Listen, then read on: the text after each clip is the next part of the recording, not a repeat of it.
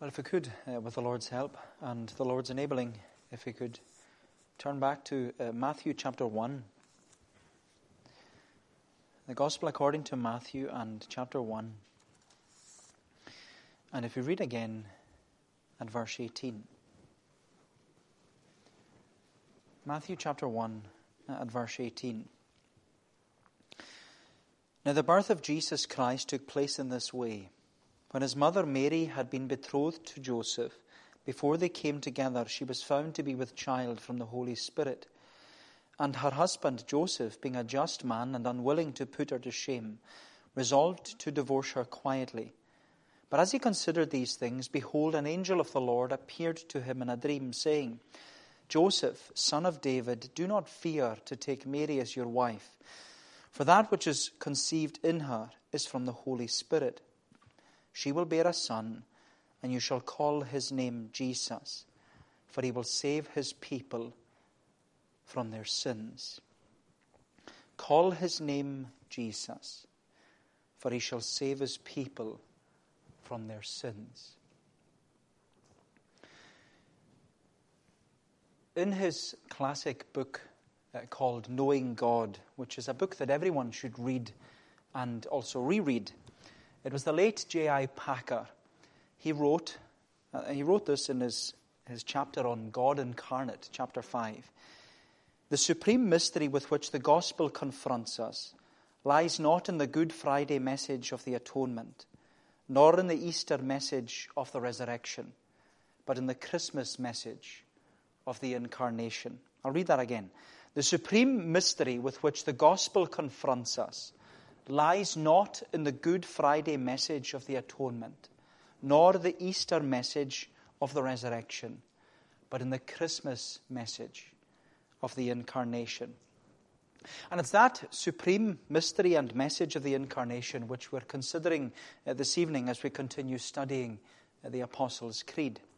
Now, as we said before, the Apostles' Creed, it has been read, recited, and reaffirmed by Christians throughout the world for centuries, because the Apostles' Creed, it's a statement and summary of faith. It's a belief statement. It's a mission statement which asserts and affirms the who, the what, and the why of the Church of Jesus Christ.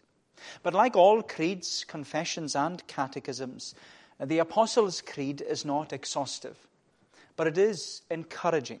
It's an encouraging statement of faith which we are called to believe in our heart and also to confess with our mouth.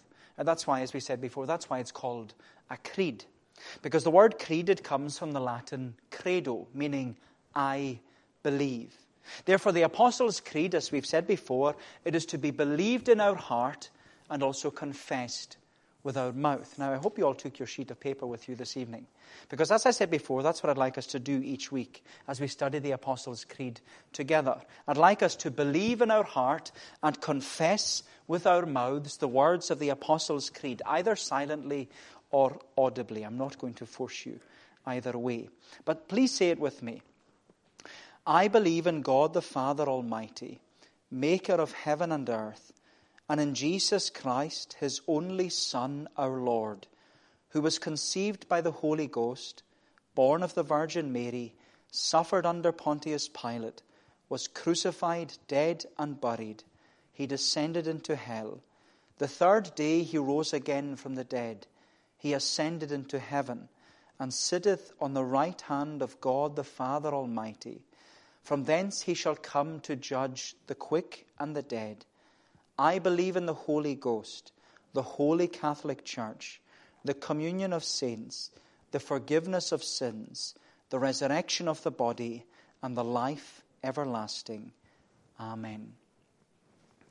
Now, as I said before, you are not saved by simply reading, reciting, and reaffirming the Apostles' Creed. You are saved by believing, receiving, and resting upon Jesus Christ alone for salvation.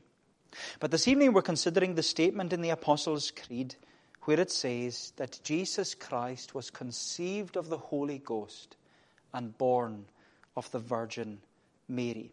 He was conceived of the Holy Ghost and born of the Virgin Mary. And I'd like us to consider this statement under three headings. Three headings: the vision, the virgin, and the victory. The vision, the virgin, and the victory. So first of all, the vision. The vision. Look again with me at verse 18 of Matthew 1. Now the birth of Jesus Christ took place in this way. When his mother Mary had been betrothed to Joseph, before they came together, she was found to be with child from the Holy Spirit. And her husband Joseph, being a just man and unwilling to put her to shame, resolved to divorce her quietly. But as he considered these things, behold, an angel of the Lord appeared to him in a dream, saying, Joseph, son of David, do not fear to take Mary as your wife, for that which is conceived in her is from the Holy Spirit.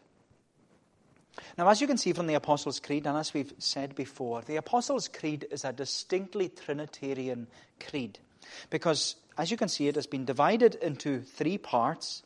And in these three parts, we are encouraged and exhorted to confess, I believe in God the Father Almighty, maker of heaven and earth. And I believe in Jesus Christ, his only Son, our Lord. And then thirdly, I believe in the Holy Ghost. So the Apostles' Creed is a distinctly Trinitarian creed which expresses and explains that there are three persons in the Godhead: the Father, the Son, and the Holy Ghost. And these three, as our catechism teaches us, they are one God. They are the same in substance, but they're also equal. There's not a hierarchy of Father, Son, and Holy Spirit. They are equal in power and glory. But as we continue looking at this middle section, which is the longest section of the Apostles' Creed, we know that last time we considered the opening statement, I believe in Jesus Christ, his only Son, our Lord. And as we said, that opening statement of the middle section, it is an exclusive statement. It's an exclusive statement which explains and emphasizes to us and to every other religion, cult, sect, and faith belief that this is the truth. Jesus Christ, who is the Son of God and our Lord, he is the only Savior of sinners. And by confessing, I believe in Jesus Christ, his only Son, our Lord, we are asserting and affirming that Jesus Christ is the only way of salvation.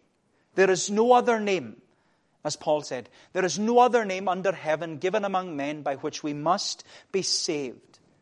Therefore, as sinners, we must all believe in and believe on and believe upon this Savior, Jesus Christ. We must rest in him and we must receive Jesus Christ by faith alone for salvation.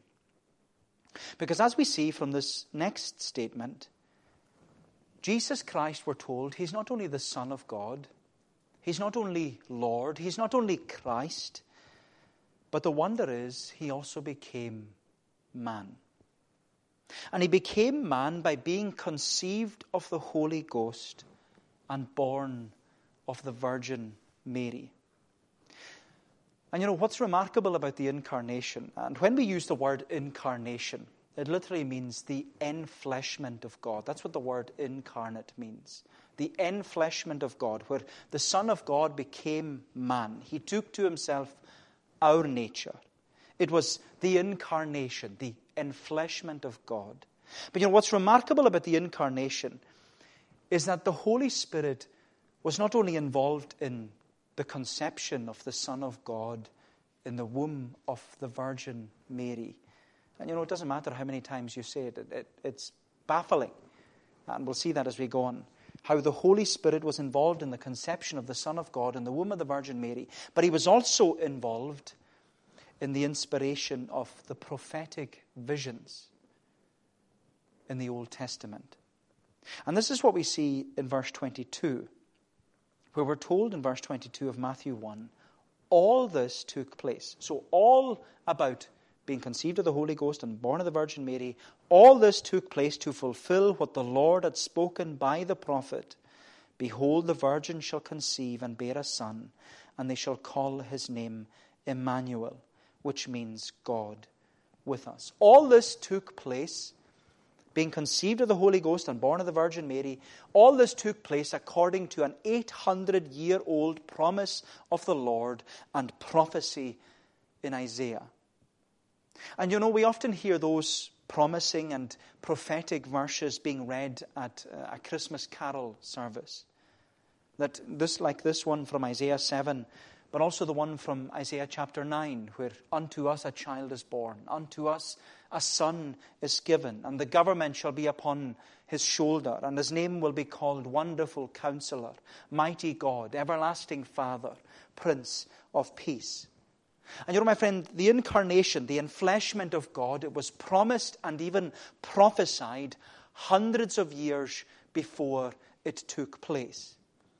And this is the wonder. This was the work of the Holy Spirit, promising and prophesying through the Lord's servants. But when the incarnation did take place, when Christ appeared, there was not only visions in the Old Testament. Mary, as we read in Luke chapter 1, Mary received a vision from the angel Gabriel. And Joseph, as we read here in Matthew 1, he received a vision of the angel of the Lord.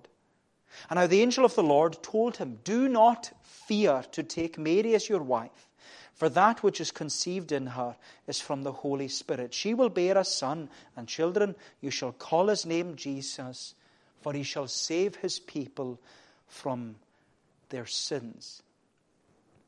Now I want to say to you this evening, I'm not going to even try and attempt to explain to you how the eternal Son of God was conceived by the Holy Ghost in the womb of the Virgin Mary. I cannot explain it to you.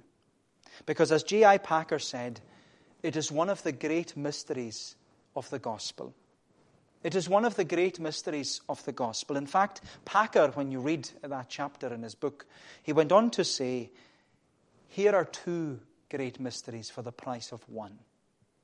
Here are two mysteries for the price of one. You look at Jesus, the plurality of the persons within the unity of the Godhead, which is the Trinity, Father, Son, Holy Spirit as one God, but also the union of the Godhead and manhood in the person of Jesus Christ. That Jesus Christ, he is both God and man. He is divine and human. He is two distinct natures in one person forever. And as Packer says, the mystery of the incarnation is unfathomable. It is unfathomable. I remember being in college with Professor John Angus MacLeod, and we asked him about the incarnation, and he said, I have been studying the Bible for 40 years, and I cannot explain it, and I cannot fully understand it. And that's what Packer says as well. The mystery of the incarnation is unfathomable. We cannot explain it. We can only formulate it, he says. And perhaps it has never been formulated better than in the words of the Athanasian Creed. Now, I mentioned to you before that there are three fundamental creeds which we confess as a Reformed church. There's this creed, the Apostles' Creed. There's also the Nicene Creed, and there's the Athanasian Creed. And the Athanasian Creed, it's a creed which was produced and published in the 6th century following a discussion and a debate about the Trinity. And the Athanasian Creed, it states, when you read it, it's very interesting to read. It says, it is necessary for salvation to believe about the incarnation of our Lord Jesus Christ, that he is the Son of God and both God and man. He is perfect God and perfect man, who, although he be God and man, yet he is not two, but one Christ. One, not by conversion of the Godhead into flesh, but by taking of the manhood into God. Now you try and understand that. One, not by conversion of the Godhead into flesh, but by taking of the manhood into God. J.I. Packer was right. The Christmas message of the incarnation is an unfathomable mystery. But the thing is, we don't need to understand it in all its fullness, in all its detail. We are called to believe it. We don't need to understand all the little details of the doctrine. We are called to believe it. We don't need to understand the mystery of the incarnation and the enfleshment of God. We don't need to understand how the Word became flesh and how God became man and how Christ was conceived of the Holy Ghost and born of the Virgin Mary. My friend, we don't need to understand the mystery of the incarnation. We are just called to believe it and to trust that God knew what he was doing in the mystery of the incarnation. It's just like you don't need to know how a car works in order to drive it. You don't need to know how all the pistons move and how injectors work and how spark plugs move, all these things. You don't need to understand all these things in order to move a car. And just like this, we don't need to understand the mystery of the incarnation. We just have to believe it. We're called to believe it. Just like we don't need to understand the mystery of salvation and how the Holy Spirit begins to work in our heart, convincing us of our sin and misery and enlightening our minds in the knowledge of Christ. We just need to believe, as Jesus is freely offered to us in the gospel. You know, salvation, it's not about what you know. It's all about who you know. Salvation is not about what you know. It's all about who you know. And what the gospel calls us is to know Jesus. Because to know Jesus is life eternal. The gospel calls us to know Jesus and to confess Jesus as our Lord and as our Savior. And so we don't need to understand the mystery of the incarnation. We just need to believe it. And so as we consider this statement in the Apostles' Creed, we see first of all the vision. But then secondly, the virgin. So the vision and the virgin. Look again at verse 22. It says, all this took place to fulfill what the Lord had spoken by the prophet. Behold, the virgin shall conceive and bear a son, and they shall call his name Emmanuel, which means God with us. You know, the more we read and reflect upon the incarnation, the more amazing it actually becomes. Because in order for the eternal Son of God to be conceived in the womb of the Virgin Mary, this is the amazing thing. He didn't lay aside his divinity or his glory. He veiled it in human flesh. You know, it's mind-blowing. In order for the eternal Son of God to be conceived in the womb of the Virgin Mary, he didn't lay aside his divinity or his glory. He veiled it in human flesh. And when he became flesh, he didn't become two persons. No, he added to his divine person our nature. You know, I'm always thankful that there are those who have gone before us who can explain it much better than I can. There was an early church father called Hilary of Poitiers, and he said about the incarnation, he said, remaining what he was, the Son of God, remaining what he was, he became what he was not. He became man. Remaining what he was, he became what he was not. He was God and man. Or as Peter's good friend, the English Puritan John Owen, he once said the reverse of it. He came to be what he was not without ceasing to be what he was. And you have to really think about it, don't you? He came to be what he was not. He wasn't human, but he came to be human. And he came to be what he was not before without ceasing to be what he was. God became man. You know, my friend, when the Son of God was conceived of the Holy Ghost and born of the Virgin Mary, he didn't cease to be God. No, he added to himself our nature. He became bone of our bone and flesh of our flesh. He was born in a cradle in Bethlehem. And, you know, you look at it and you see it was the greatest act of humiliation. God became man. And yet, sadly, through the humiliation of Jesus Christ, Roman Catholicism has sponsored the exaltation of the Virgin Mary. Now, just because it's Reformation Day, don't ever think I'm just having a go at the Roman Catholic Church. I'm not. But, you know, in order to emphasize truth, you must highlight error. In order to know true doctrine, you must point out false doctrine.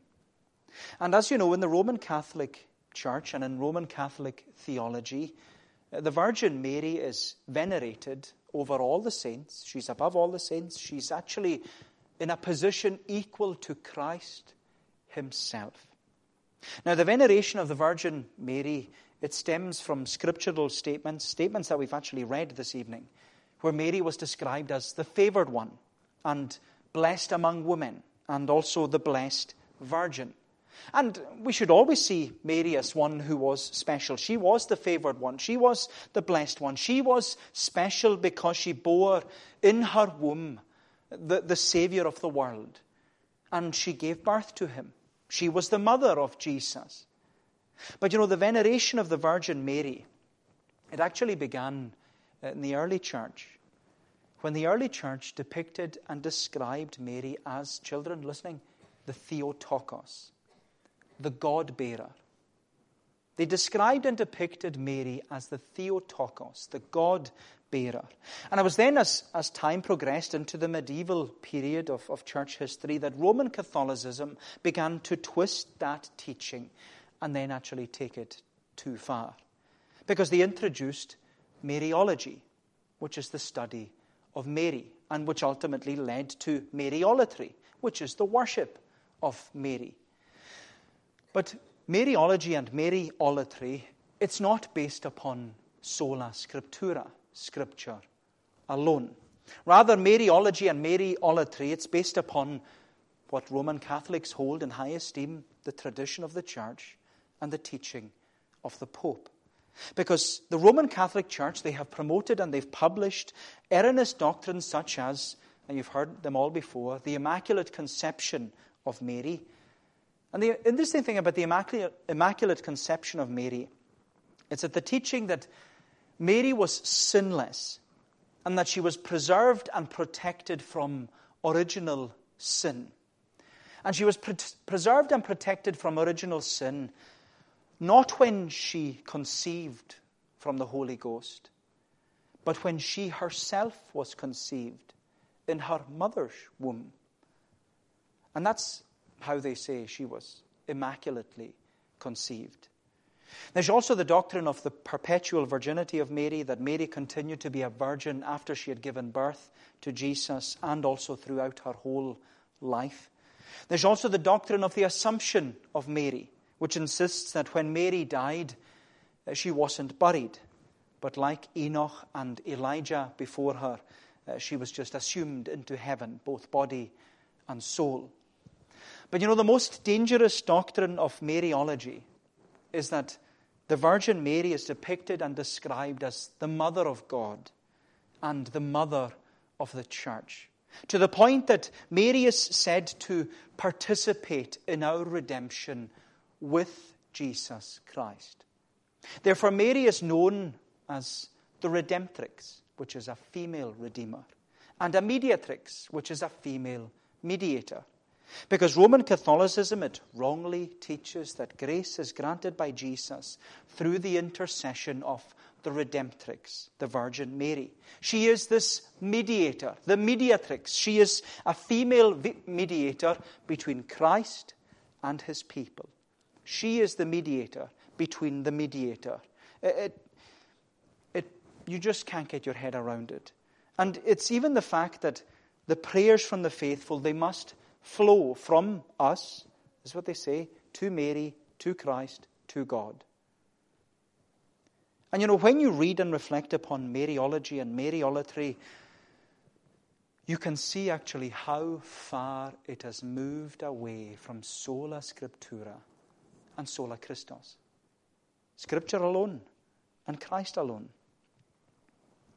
And my friend, it's frightening to see how misguided and how misleading the Roman Catholic Church really is. Because even though it presents and portrays itself as good and glorious, and it has all the glitter and the glamour and the gold, all it is a facade of falsehood. And it is leading millions and millions of people to a lost eternity in hell. And I don't say that lightly. And you know that. Our longing is for people to be saved. But these doctrines, they are leading people to hell. And you know, it's no wonder that the Reformers and even the Puritans after them, they regarded the Pope as the Antichrist and the man of sin. Because anything that moves away from Scripture and anything that moves away from Christ is leading people astray. It's leading them onto the broad road that leads down to destruction. But you know, the Virgin Mary that we find in Scripture, the one whom is portrayed to us and presented to us in the Gospel, is a young woman who saw herself as a sinner saved by grace. And as we can read in Luke chapter 1, she's someone who rejoiced in God, her Savior. And you know, I always find it amazing to think that while Mary was pregnant with Jesus, now think about this one. While Mary was pregnant with Jesus, someone once said, his life was in her womb, while her life was in his hands. His life was in her womb, while her life was in his hands. You know, as the eternal Son of God, he is from everlasting to everlasting. He's Alpha and Omega. He has no beginning. He has no end. He is infinite, eternal, and unchangeable in his being, wisdom, power, holiness, justice, goodness, and truth. He was the Word who was in the beginning with God. He was God, and he still is God. And as Creator, all things were made through him, and without him there was nothing made that was made. And yet, the mystery of the Incarnation, as Hilary of Poitiers said, remaining what he was, he became what he was not. The Word became flesh and dwelt among us. He was conceived of the Holy Ghost, born of the Virgin Mary. He added to himself our nature. He became bone of our bone and flesh of our flesh. It was the greatest act of humiliation. And yet when you look at the womb of Mary, his life was in her womb, while her life was in his hands. He was upholding her while she was carrying him. It's mind-blowing. The Incarnation is unfathomable. It's the greatest mystery. His life was in her womb while her life was in his hands. And you know, my friend, this is the glory of the gospel. That the Son of God humbled himself from the crown of glory all the way down to the cradle in Bethlehem. But why? Because his life was all about the cross of Calvary. He humbled himself from the crown to the cradle to the cross. It was the greatest act of humiliation. The crown, the cradle, to the cross. In other words, the vision and the virgin was all about the victory. The vision and the virgin was all about the victory. That's what I'd like us to consider lastly. The victory. So the vision, the virgin, and the victory. The victory. Children, verse 21. She will bear a son, and you shall call his name Jesus, for he will save his people from their sins. You know, when both Mary and Joseph, when they received visions about the birth of Christ, they were told from the outset that they were to call his name Jesus because he was to save his people from their sins. But Jesus was going to save his people from their sins not by being the sovereign over Israel, but by being a sacrifice at Calvary. And you know, we have all these Christmas carols, don't we? We have all these Christmas carols that we sing at Christmas about the Incarnation. There's Isaac Watts, his rendition of Psalm 98. Joy to the world, the Lord is come. Let earth receive her King. Let every heart prepare him room. And heaven and nature sing. There's also the words of John Francis Wade. O come all ye faithful, joyful and triumphant. O come ye to Bethlehem. Or there's Charles Wesley's hymn, Hark the herald angels sing, glory to the newborn King, peace on earth and mercy mild, God and sinners reconciled. And they're all great Christmas carols that express and emphasize the importance of the Incarnation. But I want to say to you tonight that none of them, none of them are a patch on Psalm 40. None of them are a patch on Psalm 40 because, children, in Psalm 40 you have the Psalm of the Incarnation. Because in Psalm 40 Jesus is speaking. And Jesus is speaking to his Father, where he says in verse 6, "No sacrifice nor offering didst thou at all desire. Mine ears thou boredst in offering thou, and burnt didst not require." Now we know that Jesus is speaking to his Father in Psalm 40 because it's actually affirmed and applied to Jesus in the New Testament in Hebrews chapter 10. Where the writer to the Hebrews, he's talking about Jesus being a better sacrifice than all the other sacrifices in the Old Testament. He's better than all the sacrifices that were ever offered at the tabernacle and at the temple. And he's pointing at them and he's saying, well, it was impossible for them. It was impossible for the blood of bulls and of goats to take away sin. Because they didn't deal with the problem of sin. They didn't cover and expiate and propitiate the heinousness and the ugliness and the awfulness of sin in the sight of a holy God. But the writer to the Hebrews then says, when Christ came, you know, I love those words. When Christ came into the world, he said, quoting the Psalm of the Incarnation, Psalm 40, "Sacrifices and offerings you have not desired, but a body you have prepared for me." Now, of course, the words, "a body you have prepared for me," they're not quoted in the book of Psalms in Psalm 40. They're quoted in Hebrews 10 for information and application. The information and application that God, in the fullness of time, he sent forth his Son, born of a woman, born under the law in order to redeem those who were under the law. God sent forth his Son. A body was prepared for him, where he was conceived of the Holy Ghost and born of the Virgin Mary.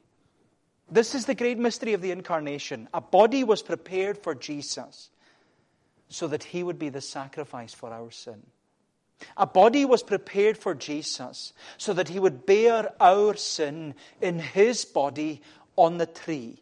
A body was prepared for Jesus so that he could be wounded for our transgressions and bruised for our iniquities. A body was prepared for Jesus so that he who knew no sin could become sin, so that we might be made the righteousness of God in him. He became man in order to redeem us. My friend, when he was conceived of the Holy Ghost and born of the Virgin Mary, a body was prepared for him. They called his name Jesus because he would save his people from their sin. And you know, the glory of the gospel is that the Son of God, equal in power and glory with the God of heaven, he humbled himself down from the crown to the cradle, all the way down to the cross. His life was all about the cross. A body you have prepared for me. You know, my friend, the vision and the virgin was all about the victory. It was all about the victory. But you know, just in conclusion, and this is what should make Jesus even more personal and precious to you. As you know, the mystery of the Incarnation is that the Son of God became man. But the mastery of the Incarnation is that the Son of God can now sympathize with all your weaknesses. The Son of God can sympathize with all your weaknesses. Because as one who was bone of our bone and flesh of our flesh, as you know, he had a real physical body. And that's what the Gospels remind and reaffirm to us time and time again, that Jesus was real. He had a real physical body. A body was prepared for him. Because Jesus, as we read in the Gospels, he knew what it was to hunger and to thirst. He knew what it was to slumber and to sleep. He knew what it was to have friendship and fellowship. Jesus knew what it was to express care and compassion anger and annoyance, love and even loss. Jesus knew what it was to encounter trial and temptation, persecution and pain, desertion and disappointment. He knew what it was to experience ridicule and rejection, suffering and sorrow, danger and even death. My friend, this is the wonder of who Jesus is. He became like us not only to redeem us, but also to relate to us. And tonight, as our great high priest who has passed into the heavens, Jesus, the Son of God, the writer to the Hebrews says to us about him, he is able to sympathize with all our feelings of weakness and infirmity. He knows how you feel tonight. That's the wonder of who he is. He knows how you feel. He was tempted like as we are, yet without sin. Therefore, says the writer to the Hebrews, therefore we have victory through his sacrifice, and we have victory through his sympathy. And as our Redeemer, he can relate to us in all that we're going through. That's why he compels us and even commands us to come to him. Therefore, let us come boldly to the throne of grace, says the writer to the Hebrews. Why? So that we may obtain mercy and come to Jesus and find grace to help in our time of need. Because if anyone understands what we're going through, it's him. People around you might not understand what you're going through. People in your own family might not understand what you're going through. You might try and explain it to them, what you're going through, but they won't understand. But he understands. He understands what you're going through. He remembers our feeble frame. He remembers that we are dust. This is the wonder. He compels us and he commands us to come to him that we might obtain mercy and find grace to help in our time of need. My friend, through the vision and the virgin, there is the victory. There is the victory. And that's why Jesus compels us and commands us to come to him. That's why he says to us in the gospel, come unto me, all ye that labor and are heavy laden, and I will give you rest. Take my yoke upon you, learn from me, for I am meek and lowly in heart, and you shall find rest for your souls. For my yoke is easy, and my burden is light.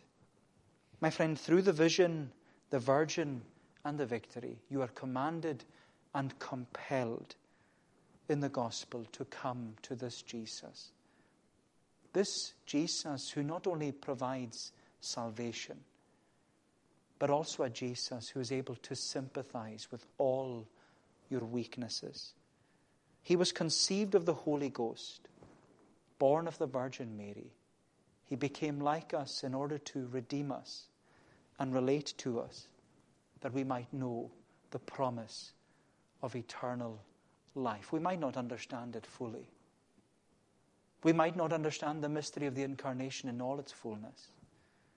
But my friend, we're not called to know all of it. We're just called to believe it and to trust that God knows what he's doing in the work of salvation. Well, may the Lord bless these thoughts to us. Let us pray.